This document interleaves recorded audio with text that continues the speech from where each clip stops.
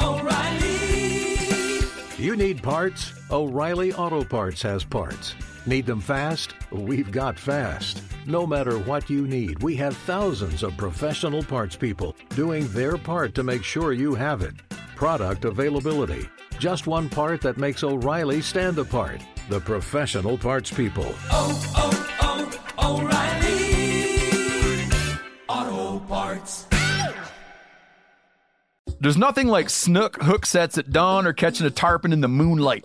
Find your next fishing trip made easy on fishingbooker.com and experience the magic of the Sunshine State or any other destination on your fishing bucket list.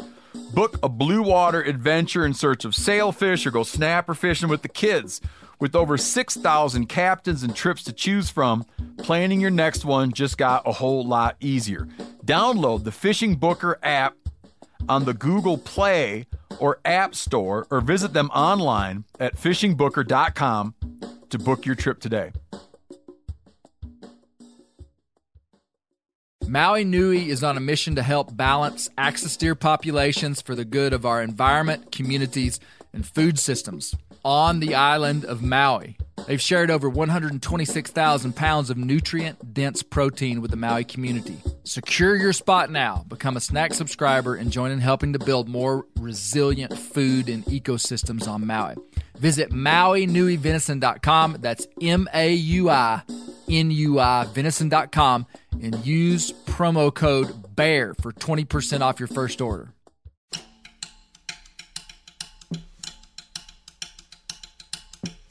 You know, most stories need a protagonist and an antagonist to tell a good story. Well, in telling this story, the protagonist, the good, is the community, it's the team, it's the boys. The antagonist is the world that pushes against us. On this episode of the Bear Grease Podcast, we'll be crossing the streams of sports, rural life, and hunting as we learn about the Bradleyville Eagles basketball dynasty in Missouri, lasting from 1962 to 1968, which includes a still-standing state record 64-game winning streak and 3 state championships. We'll talk with author Leon Combs, who wrote a book about the dynasty, and we'll meet one of the players, Mr. Leon Boyd, the team's ball-handling point guard and coon hunter extraordinaire, who still hunts and loves basketball to this day. In today's world, extreme specialization is often seen as the key to success in sports and life. But is that true? I want to explore the idea of how having diversity can make us better at everything we do, like being a coon hunting basketball player. But it's a toss-up. The drama of this sports story will have you on the edge of your bleacher as we hear the actual broadcast of the Bradleyville Eagles 1968 state championship game. And we're going to go on a coon hunt with Leon Boyd. I doubt you're going to want to miss this one, boys. It's all fun. Only other thing I done just about was coon hunt. So, you know, that ball playing was fun to me. Yeah. I really enjoyed it.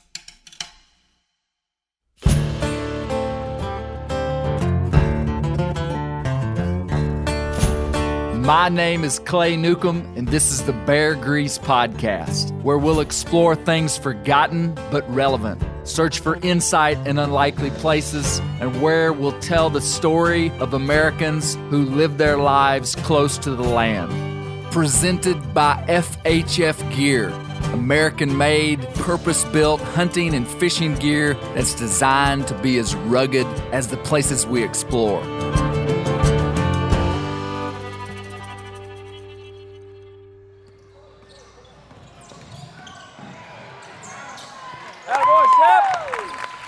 Great pass by Eli Shepherd-Newcomb with the 2.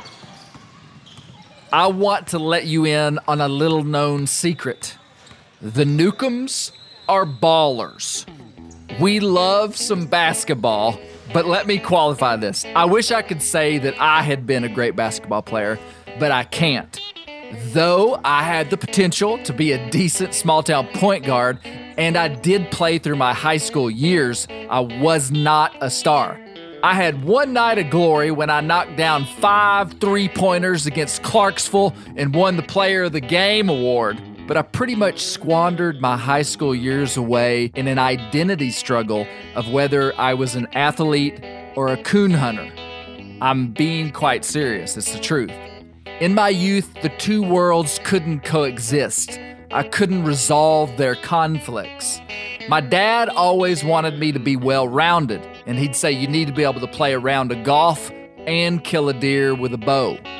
Much to his chagrin, I wasn't very well-rounded, and let's just say I didn't play much golf. The older I've gotten, however, the more I've realized his general idea was correct if his intent was to make me more successful in life. But would it have? A common narrative in America is that early starting, extreme specialization in sports and life is key to success. Stories like Tiger Woods, whose father intensely trained him when he was 5 years old, is a compelling story. All the way to the Bobby Fischer child chess prodigy stories of the 1970s, all these stories spurred on this ideology. And it's a compelling idea when our society has been on a pathway of increasing specialization in our careers and general skill sets since the Industrial Revolution. Before that, we had to be a jack of all trades just to survive. But have we lost something in specialization? I'm in search of the answer, and of all places that I'm going to look for it, how about a basketball team in Bradleyville, Missouri? I love the audacity of it. My wife, Misty, and I are at our 14-year-old son, Shepard Newcomb's AAU basketball game. The AAU is a summer league for up-and-coming ball players. 99% of the top players in the country played some type of AAU ball, and the vast majority of NBA players played AAU ball when they were young. In this gym, everyone's focus is on the kids on the court, but I find myself watching and listening to the parents. I'm often amazed at their intensity and the wild things that they say to the referees and the wild stuff they say to their kids. But I'm right there with them. I'm one of them. And, albeit a biased assessment, Shepard Newcomb is a baller with a capital B. The boy tries to shoot 1,000 three-pointers every day, and he would literally eat basketballs if they were a little bit smaller. But here's another question I'd like to understand in order to understand Bradleyville's basketball phenomena. Wow, this is intense. He broke his ankles. So, Misty, basketball is a great sport for smaller rural schools. In America, basketball, you don't need 11 players. You don't need a huge football field. You really only need 5 players. You can practice at your house with just a single hoop, a rim, a basketball goal. Why do you think rural schools loves basketball so much? Well, basketball is a great sport in rural communities because you don't have the population base to secure a full-on football team. I mean, you go to a football game and they've got 36, 40 kids out there. At basketball, you need 5 main players, 8 kids will give you a good backup. It doesn't require a lot of money. You need a gym. Most schools have that, but individual kids, though, can put hoops up outside their house. They don't need a lot of fancy contraptions. I mean, it's not like... How many kids that we're looking at, so Shepard is not in the game right now, how many of these boys do you think have killed bears and have coon dogs? I can't answer that question, but what I'm really asking is, are these elite young athletes growing into diverse people that can be successful in life? I know that's the question Misty and I are asking about our own children. Are we setting them up for success? The draw to extreme specialization is enticing to a kid and to parents. But let's get back to our conversation about why rural areas like basketball. Obviously, it's not just rural places that love hoops. It's probably more known as an urban sport. But when all you have is basketball and all your eggs are in one basket, you have the opportunity for a blaze of glory or utter failure. I want to introduce you to one of the best basketball stories I've ever heard. And it touches home deeply with me because it involves some incredible ballers, some coon hunters, and the building of a Missouri basketball dynasty with records that have stood for over 60 years. Leon Combs is 87 years old, but I would have believed him if he said he was 67. He's spry, with attentive eyes and a sharp mind, and a voice fit for radio. I'm sitting in his home in Bradleyville, overlooking a stunning view of the Ozarks. In 1999, he wrote a book called The Hicks from the Sticks. It's about the Bradleyville basketball era. Bradleyville is in Taney County in southwest Missouri, and today has a population of 80 people. It's located about 30 miles east of the famed music show town of Branson, Missouri, in the rural Ozarks.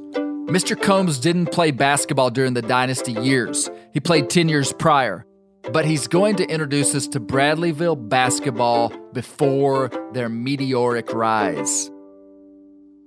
I went to school here and played basketball here, but Bradleyville in those days was a tiny school. We didn't have a gymnasium. We played outdoors. We had an outdoor, we had backboards. We had rims with no nets on them.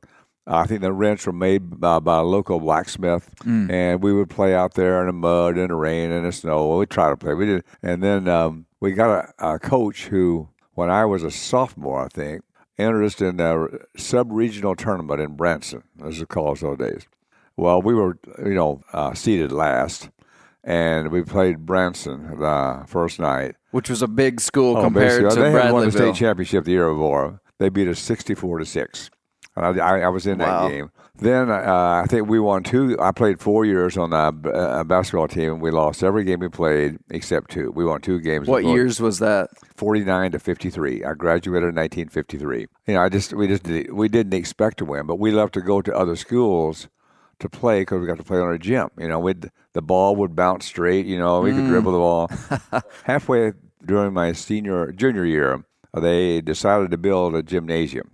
They appropriated, I think, $1,500 to build a gym, but they got a lot of volunteer labor and materials and so forth. They built a gymnasium and put a tile floor in it. I helped them out. They had us boys go in there with sand rock and smooth out the concrete so the tile would stick. Finally got it down, and the very first game we played Spokane. First game Bradleyville ever played indoors at home. The concrete had been poured directly on the ground, and it started sweating, and so that tile got as slick as ice. It's like we were playing on an ice rink. We had to call the game at halfway because guys were just, busting their head, just sliding on that thing, and really dangerous. So the story is that Bradleyville was not a good athletic school at the time. We were at the bottom of the heap. Everybody just beat the heck out of us. I mean, you'd hate to admit you're from Bradleyville. So this was rural Ozarks. Real rural. I think the school in those days was not even accredited by the state. Winning 2 games in 4 years, building a gymnasium that was almost unusable, you can feel the humiliation hovering over this community like a thick fog. Sadly, this community had given all they had, but it didn't stand up to the standards of the time. The entire school, 1st through 12th, had about 60 students.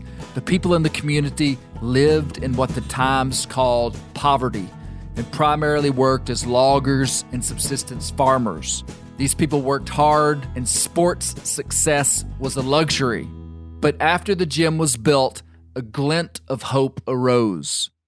Bradleyville was getting better once they got the gymnasium in 1953. And they've always had good, strong boys, a lot of big, tall kids, the typical hillbilly, I guess. And they just had some good talent, but they never had any chance to develop it, never had a good coach. They started getting some coaches toward the end of the 50s. And then in 1961, they didn't have a coach, they didn't have a superintendent. And Bert Horner was on the school board, and he'd heard about a couple of brothers over in Blue Eye, Missouri, and Blue Eye, Arkansas, so the line of it. So he went over and talked to Omar Gibson about the possibility of being superintendent, and to his brother Ray Gibson about being a coach. They talked and negotiated and ended up signing a package deal for $10,000 a year that Omar, as superintendent, would get $6,000. And Ray, as coach, would get $4,000. So they agreed that. And Ray Gibson was a great coach. He was a young coach. He didn't know how good he was. He told me, he came over here, he said, I never saw such raw talent. I never saw such strong boys. I never saw a young man who was so eager to learn. They listened to what I told them. They were so easy to coach. He said I could run them to death and they would never complain. And so he said they were in great condition, and all they needed was some basics and fundamentals, and some of them were doing pretty well. So they started playing games in 1961, 62, and Ray coached them hard. He emphasized sportsmanship. He said, I don't ever want to see any attitude problems. I don't want to ever see you argue with a referee. I don't want to see you argue with a call, no matter how bad the call is. And he said that they won their first tournament that year, the first tournament they had never won a tournament before, and they won the Sportsmanship Award. And from then on through the 60s, Bradleyville won the Sportsmanship Award at every tournament they played in. There are 3 things that just happened, and I'll list them numerically for your listening ease. Number 1, the beginning of hope for the team began with a coach who believed in the boys despite their historical record. Number 2, it's inferred, but the difficulty of the life of these boys in the Ozarks made them coachable, tough, and extremely hard workers. Number 3, a core philosophy of the team was sportsmanship. Leon Combs moved away from Bradleyville after he graduated high school and assumed he'd never come back. Now he's going to tell us about his extreme shock when he saw his old alma mater, Bradleyville, having a winning season. And I was living in Columbia. Then that was 1962. I started reading about Bradleyville. So you'd moved away from your hometown of Bradleyville. I've been gone since 53. I've been in the Marine Corps. I've been in other places. Now, I'd come back to visit my parents, but for just a weekend, overnight, go up. Yeah. I lost all touch. So I started seeing in the newspapers stories of basketball in the springtime, there are basketball tournaments, and Bradleyville was winning games. Wow, this is unusual. I had a brother who was Jerry Combs was a center on the team, and Lonnie Combs and David Combs were my first cousins. Anyhow, I kept watching, and the next thing I know, they were coming to Columbia. They were on the Final Four. I couldn't believe this. So I went down to Old Brewer Fieldhouse at the University of Missouri there, and I watched them play the semifinal game, and they won it. And I watched the final game, and they won that. And just State championship. State championship. Yeah, state championship. In the course of 10 years, Bradleyville went from the humiliation of Southwest Missouri to the 1962 Class S Missouri State champions. And S stands for small.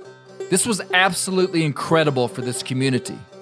Here's Mr. Leon Combs telling us why he named his book The Hicks from the Sticks.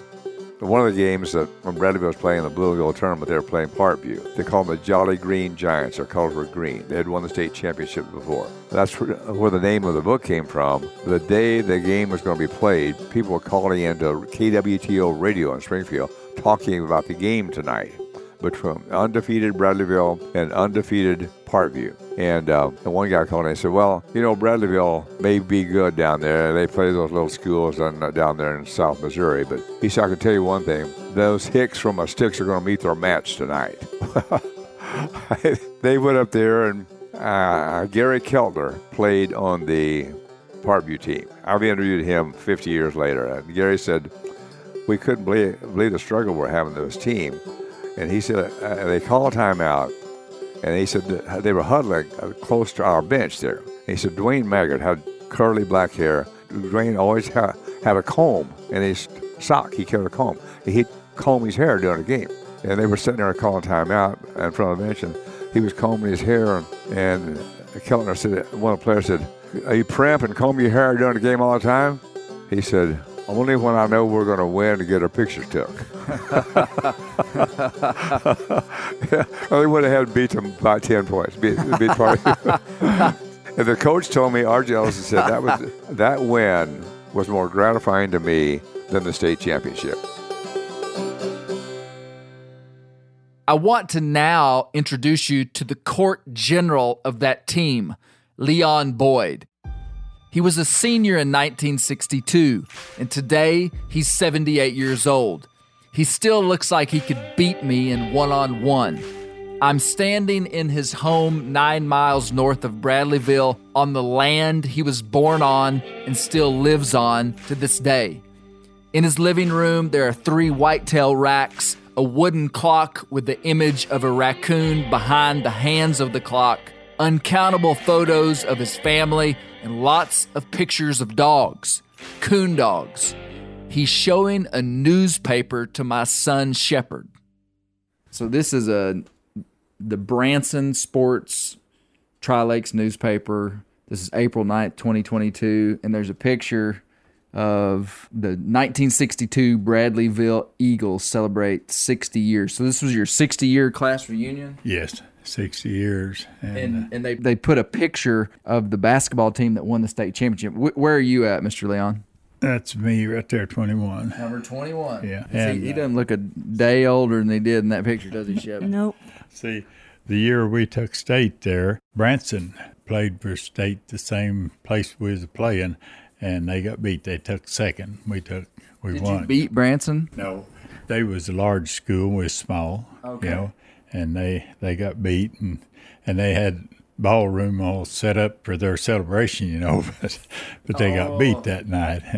But their deal at Branson anyway had us down there for a meal or two. You know, So you guys were the heroes, and the bigger school got beat. we was all friends. You know, and things back then. And Shepard, read that byline for me.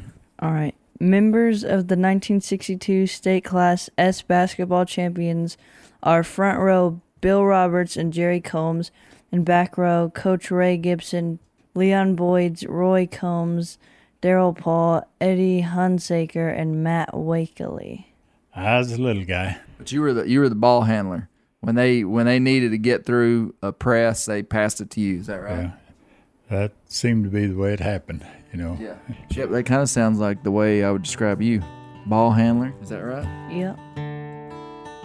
I don't always get to bring my kids along when I travel, but I really wanted my son Shepard to meet Leon Boyd. I think they might have a lot in common. I think you can hear it, but Mr. Boyd is an unusually humble man, which is an honorable trait. I want to ask him specifically about the state championship. So what would you say is your most significant memory of winning that state championship? And that being the first one that Bradleyville had won. We won every sportsmanship trophy that there was that year. I'd say that's my best memory. We had a coach that he was just always smiling when you'd look at the bench. He wasn't ever mean, and he was a good coach. Really? So he didn't get intense with you guys? How did he motivate you? Well, he just let us play ball, and he'd tell us what to do, and we just pay attention to him. Now, I assume he really worked you guys hard, though. I mean, he worked you hard in practice. That's just part of it.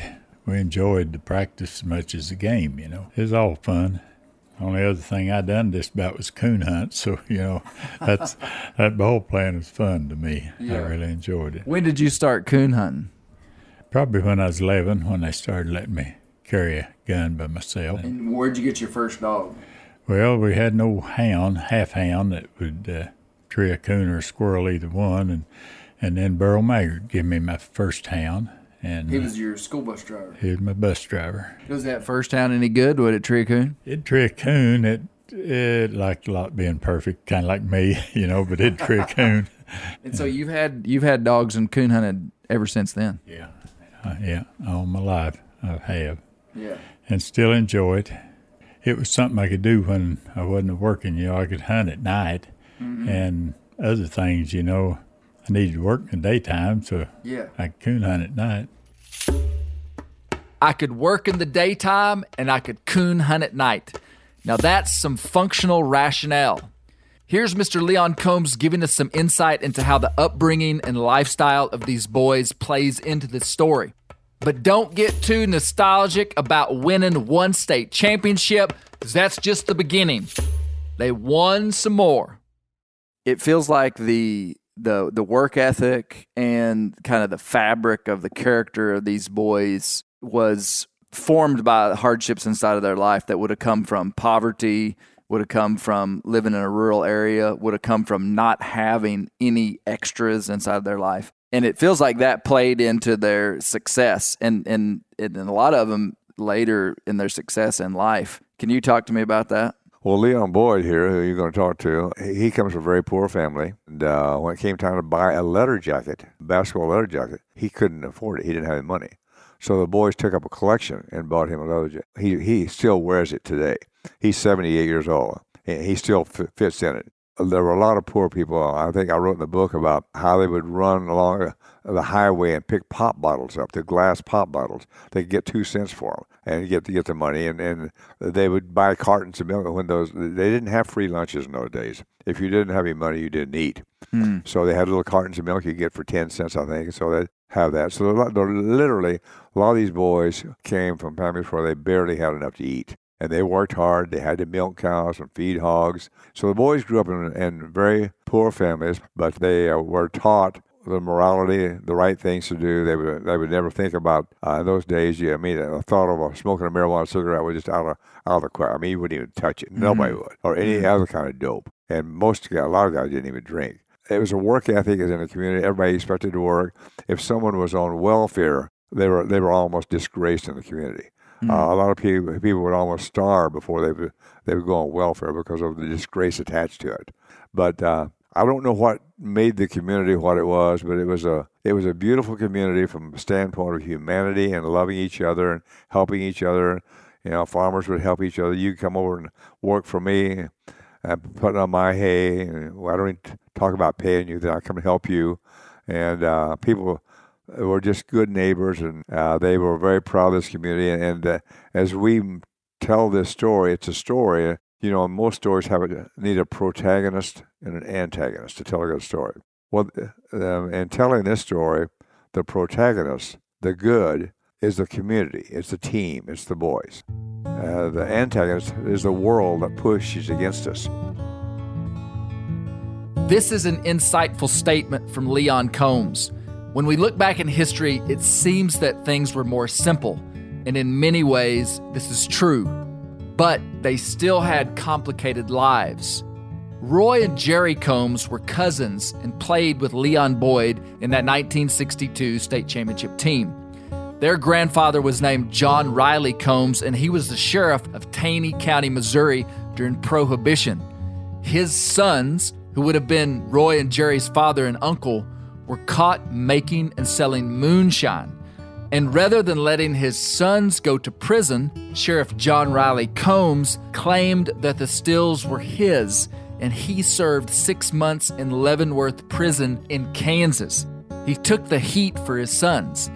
There's another story of one of the families selling a cow so they could afford to travel to Columbia to go to the state championship game.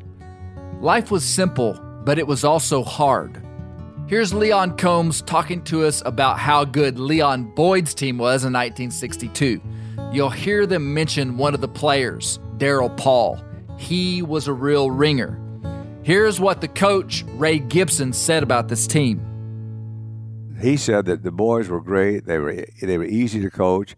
And he said, I wasn't surprised when we went to state. Ray was not surprised because he said they lost a couple of games that year, but he said we shouldn't have lost those. I mean, the couple they lost, Leon Boyd was sick. Yes. Is that what they said? Yeah, it was. And there was another one, something like that. And then they were playing big schools. They were playing. They beat Joplin, which was a school of 2,000 students. Yeah, Bradley had 60 or 70 students in the whole school. Yeah, that's at the Blue and Gold tournament in Springfield. Darryl Paul had the record for the most points scored, and that stood from 62 to 1995. Really? When finally it was broken. And they started 3-pointers. So in the tournament.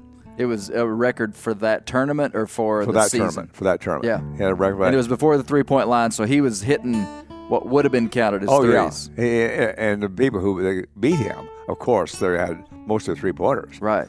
So I mean, if they had done Darryl Paul 3-pointers, he'd still hold the record. And a lot of guys said that were in the know and knew basketball at that time that he was potentially one of the best spot shooters ever in the state of Missouri. I heard that from Charlie Spooner. I interviewed Charlie. He said, I watched this kid play. He said, I've never seen anybody could catch the ball and release it almost instantly. I mean, and it reminded me when I see Steph Curry play now. Yeah. Now, he probably wasn't good as Steph Curry, because in those days, boys didn't have AAU camps in the summertime. We weren't allowed to play in the summertime. Right. I think the real thermometer for how good this team was in that they were beating schools that were 20 times their size. As a side note, this great shooter, Darryl Paul, who played with Leon Boyd on this team, he sadly passed away at the age of 27 in the 1970s from cancer. I want to get some more from this coon hunting point guard, Mr. Boyd. I want to hear his story. You look like you're in great shape right now. You look like you could outrun me right now. Looks are probably deceiving. So you were kind of on the team that brought an upswing that kind of started this Bradleyville streak of about 6 or 7 years where y'all were really good. Kind of let people know where Bradleyville was. Yeah. We had a lot of fun. So you were a point guard, and as I understand it, you played basketball up into your adult life just for fun. Played till I was 70, and then I hurt my shoulder throwing a coon up my tree for the dogs. So I had to quit playing. Did you really? Yeah. Really? So you played basketball till you were 70? Yeah. I played at St. John's. I worked up there 25 years and played on the league up there, and then I played town team ball, with the guys. I like the longevity and passion of Mr. Boyd playing organized basketball until he was 70 years old. And if you're going to go down in an injury, why not go down doing the other thing that you loved, coon hunting? I think there's a plausible connection in the diversity in Mr. Boyd's life. The physical fitness gained by playing ball his whole life enabled him to stay active as a coon hunter. Or maybe it was the other way around. And it's possible that his coon hunting might have balanced out his passion for the game of basketball, allowing him to excel.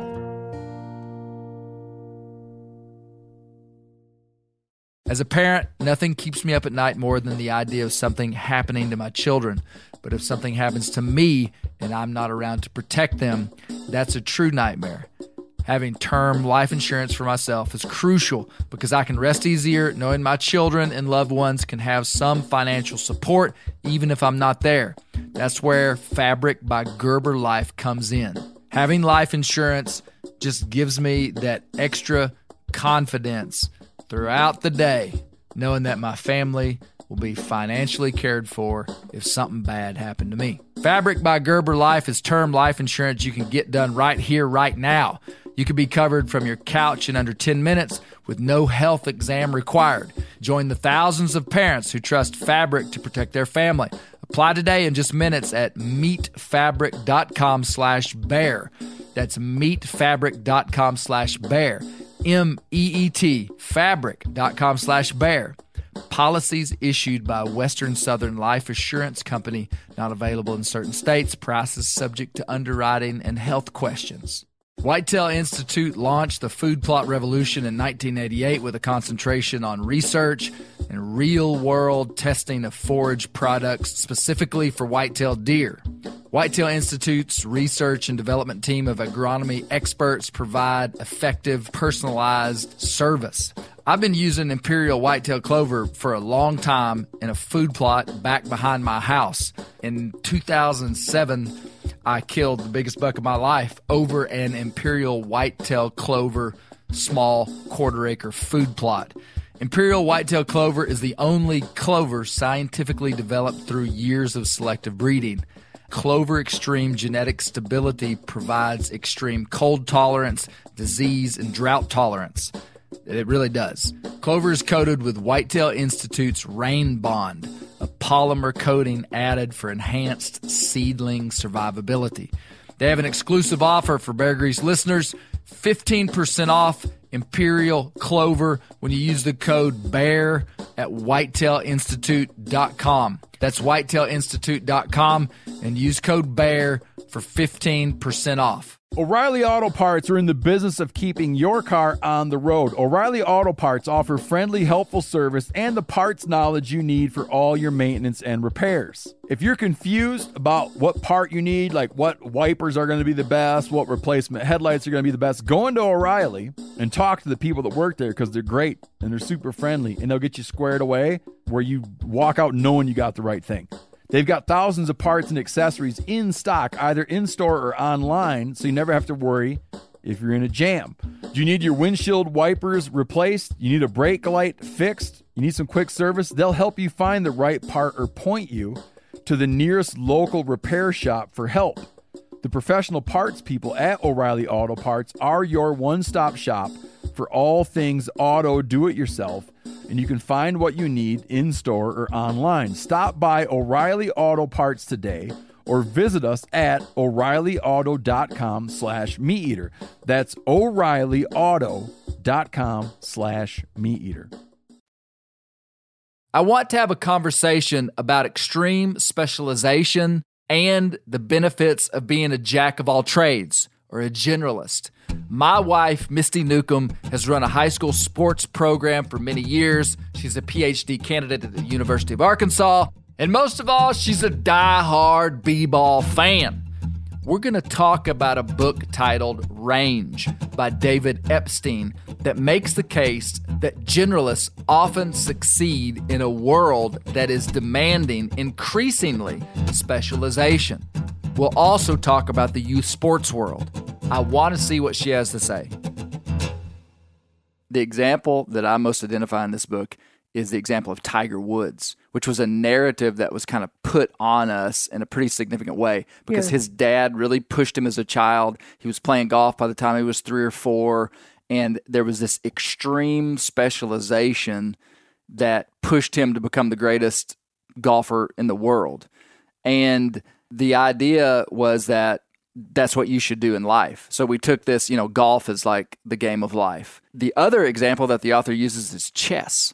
Well, what Epstein says is that those were pretty much false narratives for most of life. He said that in super predictable situations, like on a golf course, there's always a tee box, there's always a hole, it's just slightly different. In those situations, extreme specialization is beneficial. But in most of life, extreme specialization isn't as beneficial. And the whole book is about how generalists, people that didn't specialize in one thing but ended up becoming experts in something else that they were never even trained in. And his whole thing is that by being a generalist, we learn how to respond to the irregularities that life throws at us.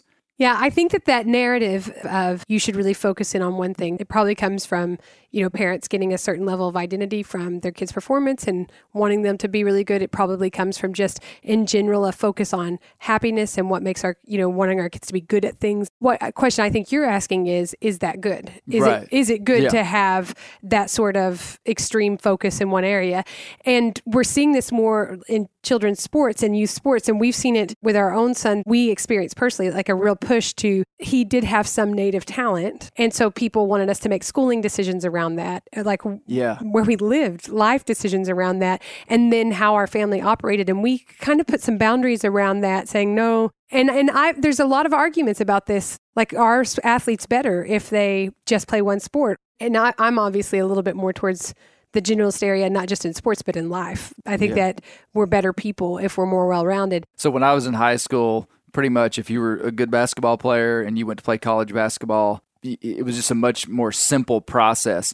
Today, they are prepping these kids from the time they're young. If you're not in the world, you'd be shocked. I mean, you would be shocked to find out the amount of money that's going into getting kids trained, personal trainers. We're talking elementary school. Yeah. And flying kids in to play on teams. It's pretty wild. And again, I think that there's an elite group of kids who might be able to do that in high school, and that might actually be beneficial for them, or even in college. But to start all kids at elementary, I think that's pretty narrow focus to put on a 7-year-old. Don't get me wrong. We love sports. We love the discipline and work ethic that it builds, but we try to deal with sports on our terms and make sure our kids are balanced. I have another question for Misty. What do you think about my connection with Leon Boyd and a lot of these guys were coon hunters and had this rural, diverse experience of life? Basketball wasn't their main focus. We're kind of using this story just to look into this big question of specialization versus being a generalist. But what do you think? I think what you're really highlighting is that there were some character traits that were built in their lifestyle at home, in their lifestyle when they went coon hunting, that were also evident in their lifestyle at basketball. And we're being pushed right now to push our kids towards these skills and these very specific niches of development, when the reality is what kids need are these developmental, more internal character-based things, and then those can be applied to a whole number of areas. But it's not just about should you be a hunter or should you be a baller. It's what should we really be developing in young people? Should we really be so focused on myopic functionality inside of one thing versus building a holistic person and then allowing them to apply those skills in lots of different areas? Good point, Miss Newcomb. And she has some more to say. Malcolm Gladwell wrote a book like 20 years ago, and it talked about, and it popularized this view of the 10,000 hour rule, that to be an expert at something, you have to devote 10,000 hours to it. And so a lot of people started, talking about like real targeted practice for 10,000 hours and doing a lot of different things to make yourself an expert. But the reality is most of us are experts at 1 to 5 things in our whole life, if even that meant, right. I remember when I was trying to learn the banjo, the 10,000 hour rule was kind of overwhelming to me. And then I watched this TED Talk and it was like, wait a second, the 10,000 hour rule is what made the Beatles. I'm not trying to be a performance artist. I just want to pick on my porch. Yeah. And it takes about 30 hours to learn how to pick on your porch. And I was like, oh, I could give 30 hours to something. And I think that, playing the banjo has added a lot of dimension to my life. I think that's a great example. I find that people are massively intimidated by the experts. And who are the people that we see in media talking about all these things? Experts. Right. My example is trimming mule feet. Okay. I'm not a farrier. I'm not an expert at trimming mule feet. But guess what? It's not rocket science. But there are people who have literally devoted their lives to trimming and shoeing horses and mules. I refuse to be intimidated by the experts, and I dabble in a lot of stuff, and I absolutely love it. And it makes me think about, you interviewed Robert Morgan, who is a New York Times bestselling author, wrote the book Boone. Tell about that conversation. I said, we weren't recording. We were eating lunch. We were eating a ham sandwich that his wife had made us at his house in rural New York. And I said, Mr. Morgan, what would you say is the one thing that's made you most successful in your career as a writer? He said, I'm a good historical writer because I'm first a poet. And that's what stands out about Robert Morgan's writing. Yeah. He could learn the discipline and skill of being an academic historian, but he had developed over a lifetime the art of being a poet. And so when he got the history and he had the writing skills and creative artistic skills of being a poet, and when those came together, it created my favorite books. We've put quotes that Robert Morgan wrote in his biographies about people on our wall. Very interesting.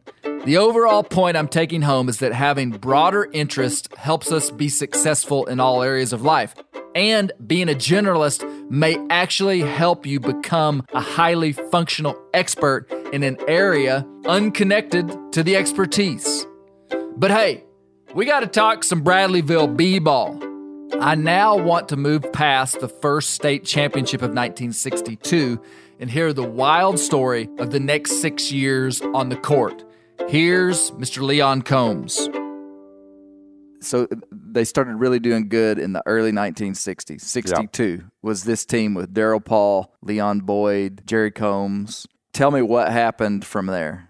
Ray Gibson won the state championship, and he got offered a big job. He went to Waynesville, Missouri, and had a much bigger job. This was the coach. Yeah, because he'd been there 1 year and won a state championship. Took a team that never won a tournament at all and took them to win the state championship. So he got a better job.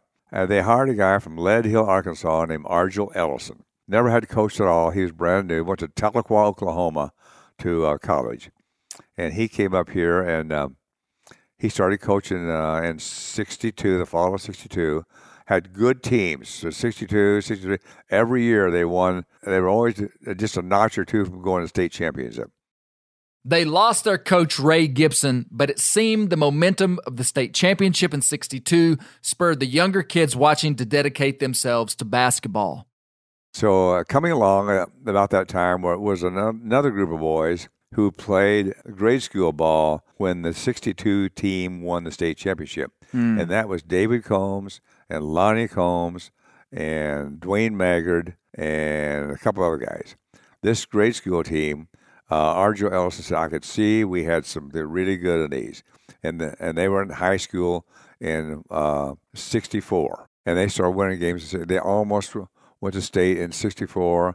And 66, when my brother Joe who runs a store at Bradleyville over here. It's 5 miles away, the only store there. He was a senior in '66, and they were playing Greenwood High School out of Springfield, and if they won this game, they were going to go to state. And the game was tied at the end of the regulation, but one of the guys is foul. Best foul shooter on the team. So he had 2 shots coming. And the game was tied. Time was out. The game depended on the freshet. Brother Joe was always a joker. Archie Ellis said, was Joe any good? He said, well, he kept the team loose because he's always a joker. They got in a huddle, and Gary, the guy's name was Gary. Joe kind of patted him on the butt. Gary, you know you're going to miss these. Because he said Gary was our best free throw shooter on the team. And he was just joking.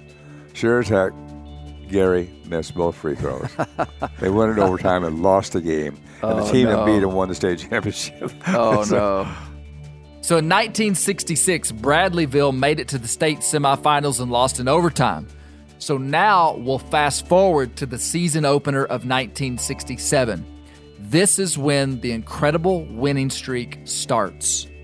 In 1967, they started the season, and they lost a game to Sparta. And because David Combs had the flu, he was out, and Lonnie Combs, the other great player, he was compromised some way, so they lost that game.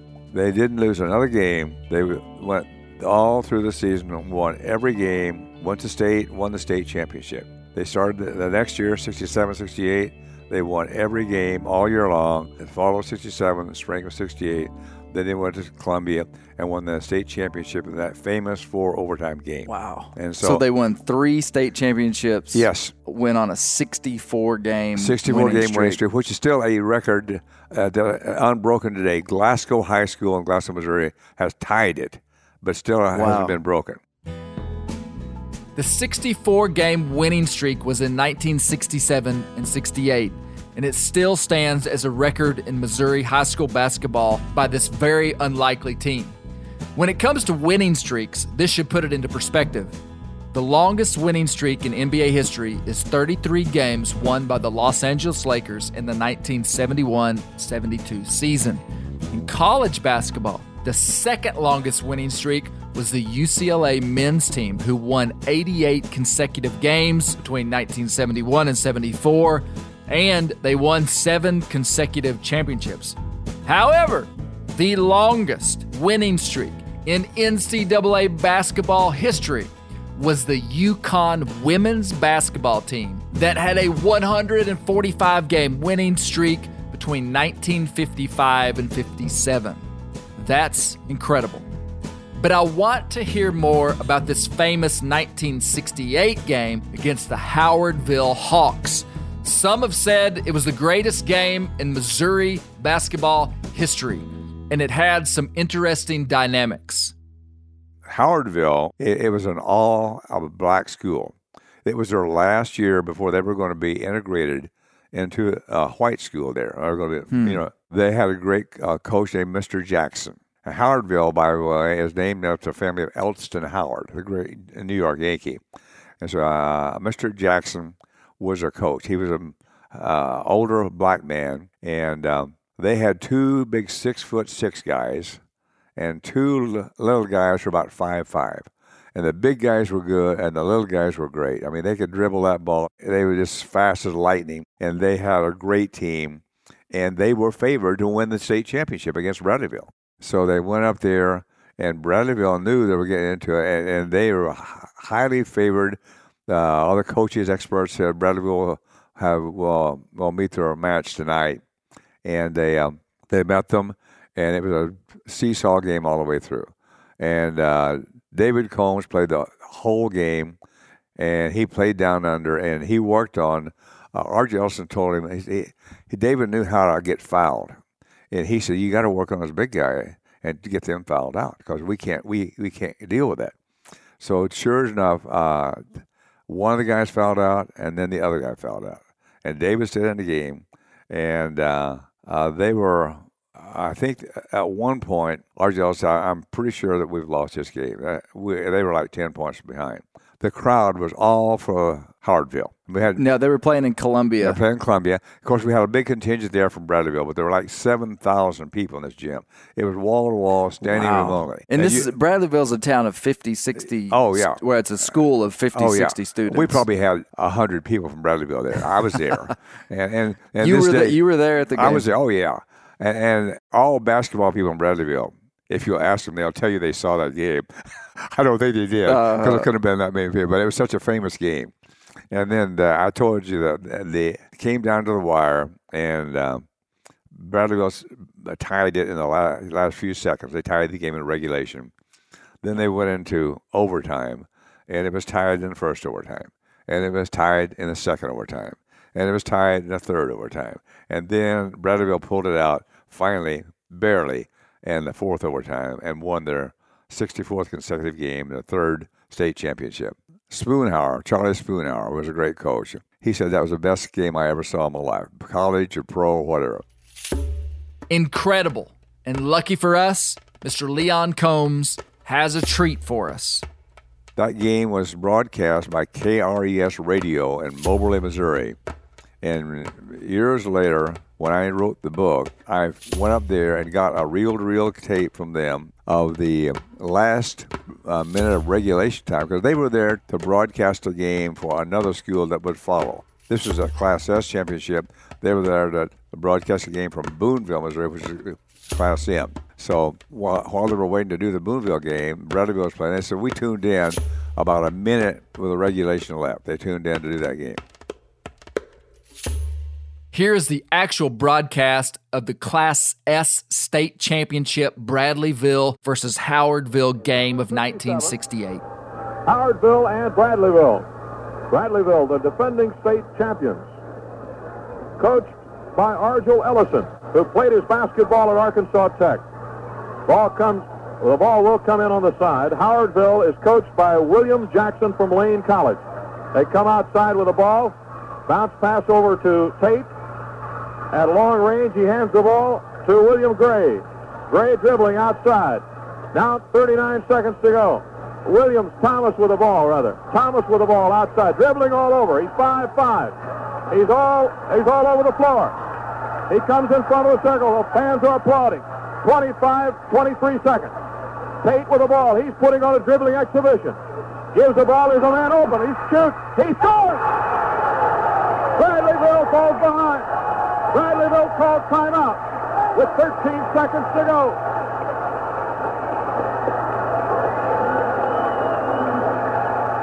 And the fans are going wild.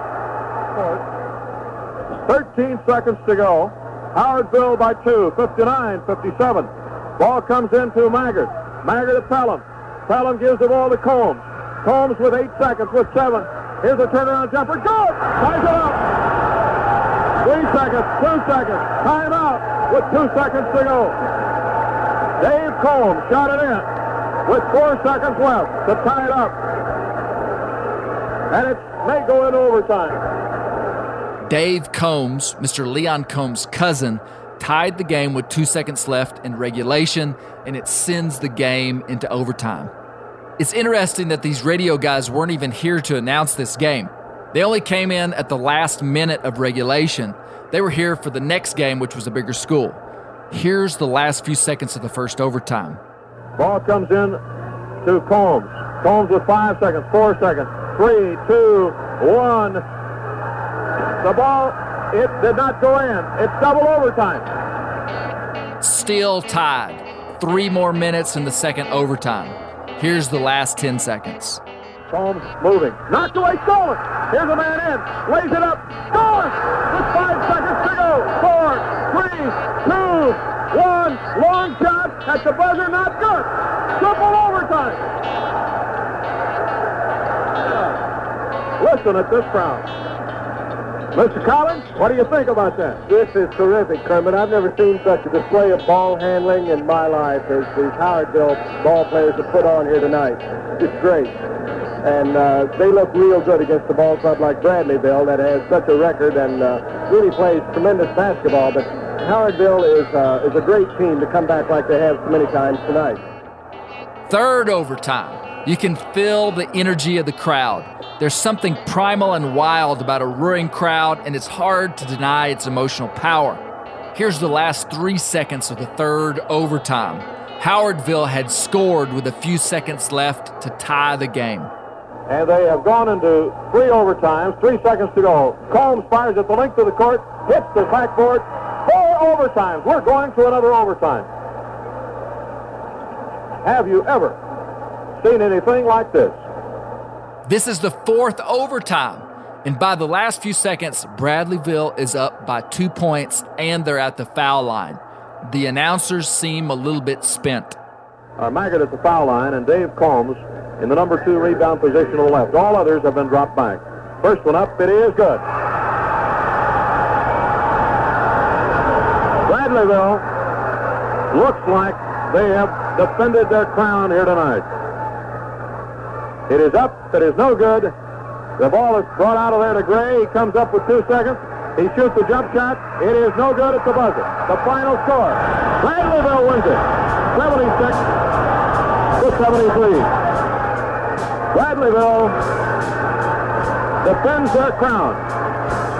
And Bradleyville, coached by Argel Ellison of Arkansas Tech, wins the Class S championship for the 2nd consecutive year and wins their 63rd ball game in a row in Missouri high school competition.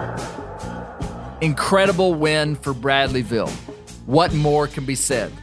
Except that Dave Combs, Mr. Leon's first cousin, was also a big coon hunter, and he would go on to play college basketball at Arkansas Tech. And one of the driving influences of why he chose that school was the ATU coach was also a coon hunter, and he said that he'd coon hunt with him if he went to college there. Coon hunters and basketball seem to go hand in hand. Put them on, I guess, when I'm at Leon Boyd's house 9 miles north of Bradleyville. The old point guard has a yard full of English and blue tick hounds. It's a beautiful sight to a coon hunter, and it's a beautiful sound to hear the dogs barking just before dark. They know what's about to happen. We're going coon hunting. What's this dog's name? K, just plain K. K. Hey, nice looking blue tick. We jump in Mr. Boyd's Ford Ranger and head off behind his house. Shepard Newcomb, my basketball player, is riding in the back with 2 hounds. There's that limb that I told him he'd want to dodge. Watch out for this limb, Shep.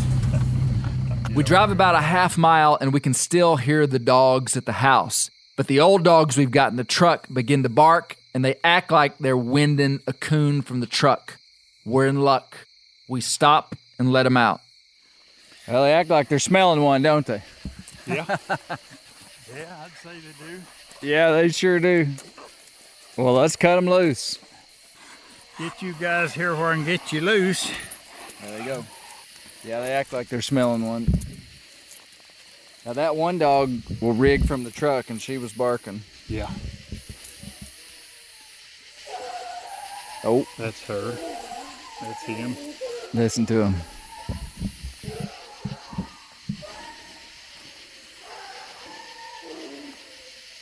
Pretty warm track, I'd think. Yep. Well, that was a big shooting star. Did you see that? No, I wasn't looking. Yeah, a huge shooting star just went across the sky. The dogs take the track about a quarter mile down the creek and begin to bark treed. That means they think they've found the tree that the raccoon ran up. We're now walking in to see. These dogs, they're treed on a leaning tree. It looks like you may have fooled them. Think happened? I figured that it just fooled them, but that one limb grows down into this tree. It could have used that for a bridge. Went up a tree on this side of the bank, crossed over in the canopy to the other side, and the dogs pretty much stayed on this side treeing. I'd say that's what happened, yeah. Old Ricky Raccoon fooled him again. Yeah, I'd say it did. Mr. Boyd elaborates on his stage of life. Shepard and I listen intently. Glasses and false teeth and old age is kind of rough on a feller. Hey, I would say at 78 years old, for you to just walk down that mountain like you did and come retrieve these dogs, you're doing real good. Well, I still enjoy it, but just can't enjoy as much of it. You know, I bet you being physical playing basketball till you were 70 has really helped you, though, to stay fit, you know? Yeah, I'd say it did. And I enjoyed it, every bit of it. You know, it just, well, got too old finally, I reckon. And I guess probably, Lord willing, I'll get too old to coon hunt, but I hope not. I'd rather leave this old world right here, out here coon hunting is in the best hospital in the world. Yeah. Just enjoy these woods. Yeah. And I'd like to see young'uns like Shepherd there getting to enjoy hunting. Yeah. There's an awful lot of things going on in this old world that ain't near as clean a sport as coon hunting is. As we head back to the house and unload the dogs, we're finished for the evening. But I wanted to ask Mr. Boyd one more thing. Tell me what advice you'd give Shepherd with his basketball. Do your best and enjoy it, and probably 60 years from now they'll be talking about it. It's I mean, you can't beat a deal like that, hardly. Yeah, it's pretty amazing that here you are, 78 years old, and everybody's still talking about your senior year of basketball. That doesn't happen to a lot of people, does it? No, it really don't. You know, it's I mean, and I don't know why that my class would be that special, but they was. I got to be part of it. So. Yeah.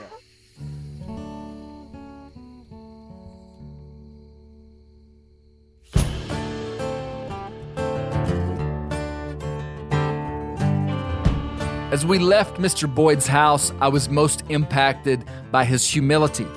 It wasn't something that was put on for show. It was just who he was, and it protruded from him with great force. I love the people of the Ozarks, and I'm not saying that all of them are humble, but the ones who live their lives close to the land usually are. As we pull away from the old house, Shepherd says, "Dad, is Mr. Boyd going to be one of your friends like James Lawrence?" James is a dear friend of our family. I told him that I'd just met Mr. Boyd and he lives a long way from us and that I hoped to see him again, but I didn't have plans to. And Shepherd said, "Dad, it seems like if he's going to be on your podcast, you shouldn't just never see him again." And I say, "Well, do you want to come back over here and hunt sometime?" And he said, "Yes, I do." I think Shepherd was impacted by being around Mr. Boyd, knowing that he was an accomplished baller and coon hunter. At this stage in his life, Shepherd really isn't that interested in coon hunting. Though he goes with me and he's been to more treed dogs than either one of us can count, his primary focus is basketball. But my hope is that the exposure to something so radically different than sports will have expanded his horizon, increased his real-life ability to solve problems, and to give him empathy for people in all walks of life. Don't get me wrong, Shep loves to hunt, but I really don't care what he does. I just want him to be a successful human. And mostly, I want him to value character above everything. And I do hope that humility, like Mr. Boyd has, is a key definer for his life. The Bradleyville basketball dynasty story is incredible. We've used it to explore the ideas around benefits of specialization versus being a generalist. I know there can be great benefits, but the modern narrative of extreme specialization isn't always the best option. I was never a golfer like Gary Newcomb wanted me to be, but later in life, I have diversified, and it's paid off for me big. Maybe this conversation will make you think about yourself and your kids. I can't thank you enough for listening to Bear Grease. You can buy Leon Combs' book, The Hicks from the Sticks, online, and it comes with a CD of the entire 4 overtimes of that state championship game. Secondly, I'd like to thank Dr. Brooks Blevins of Missouri State for giving us the hot tip on this story. Please leave us a review on iTunes and share our podcast with somebody this week. Thanks, and I look forward to talking more with all the Render crew next week.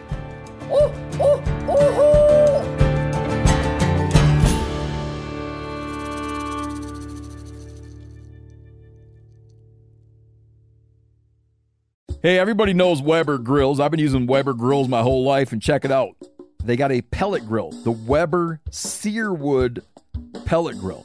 Now, with a pellet grill, you can smoke, roast, and sear on the same grill. You can go from low and slow, on smoke boost mode, or crank this thing all the way to a heat sear at 600 degrees. It's got a full great sear zone, so you can put more food on the flame. Get fired up for your new Weber Searwood pellet grill. This show is sponsored in part by BetterHelp. Around New Year's, we get obsessed with how to change ourselves instead of just expanding on what we've already done right. Maybe you finally organized one part of your space and you want to tackle another. Or maybe you're taking your supplements every morning and now you actually want to eat breakfast. In the last year, I've been more diligent about going to the gym on a regimented schedule, and it's made a lot of difference in my life. Therapy helps you find your strengths so that you can ditch the extreme resolutions and make changes that really stick. Therapy is helpful for learning positive coping skills and how to set boundaries. It empowers you to be the best version of yourself. It isn't just for those who've experienced major trauma. If you're thinking about starting therapy, give BetterHelp a try. It's entirely online, designed to be convenient, flexible, and suited to your schedule. Just fill out a brief questionnaire to get matched with a licensed therapist and switch therapists at any time for no additional charge. Celebrate the progress you've already made. Visit BetterHelp.com/Grease today to get 10% off your first month. That's BetterHelp.com/Grease.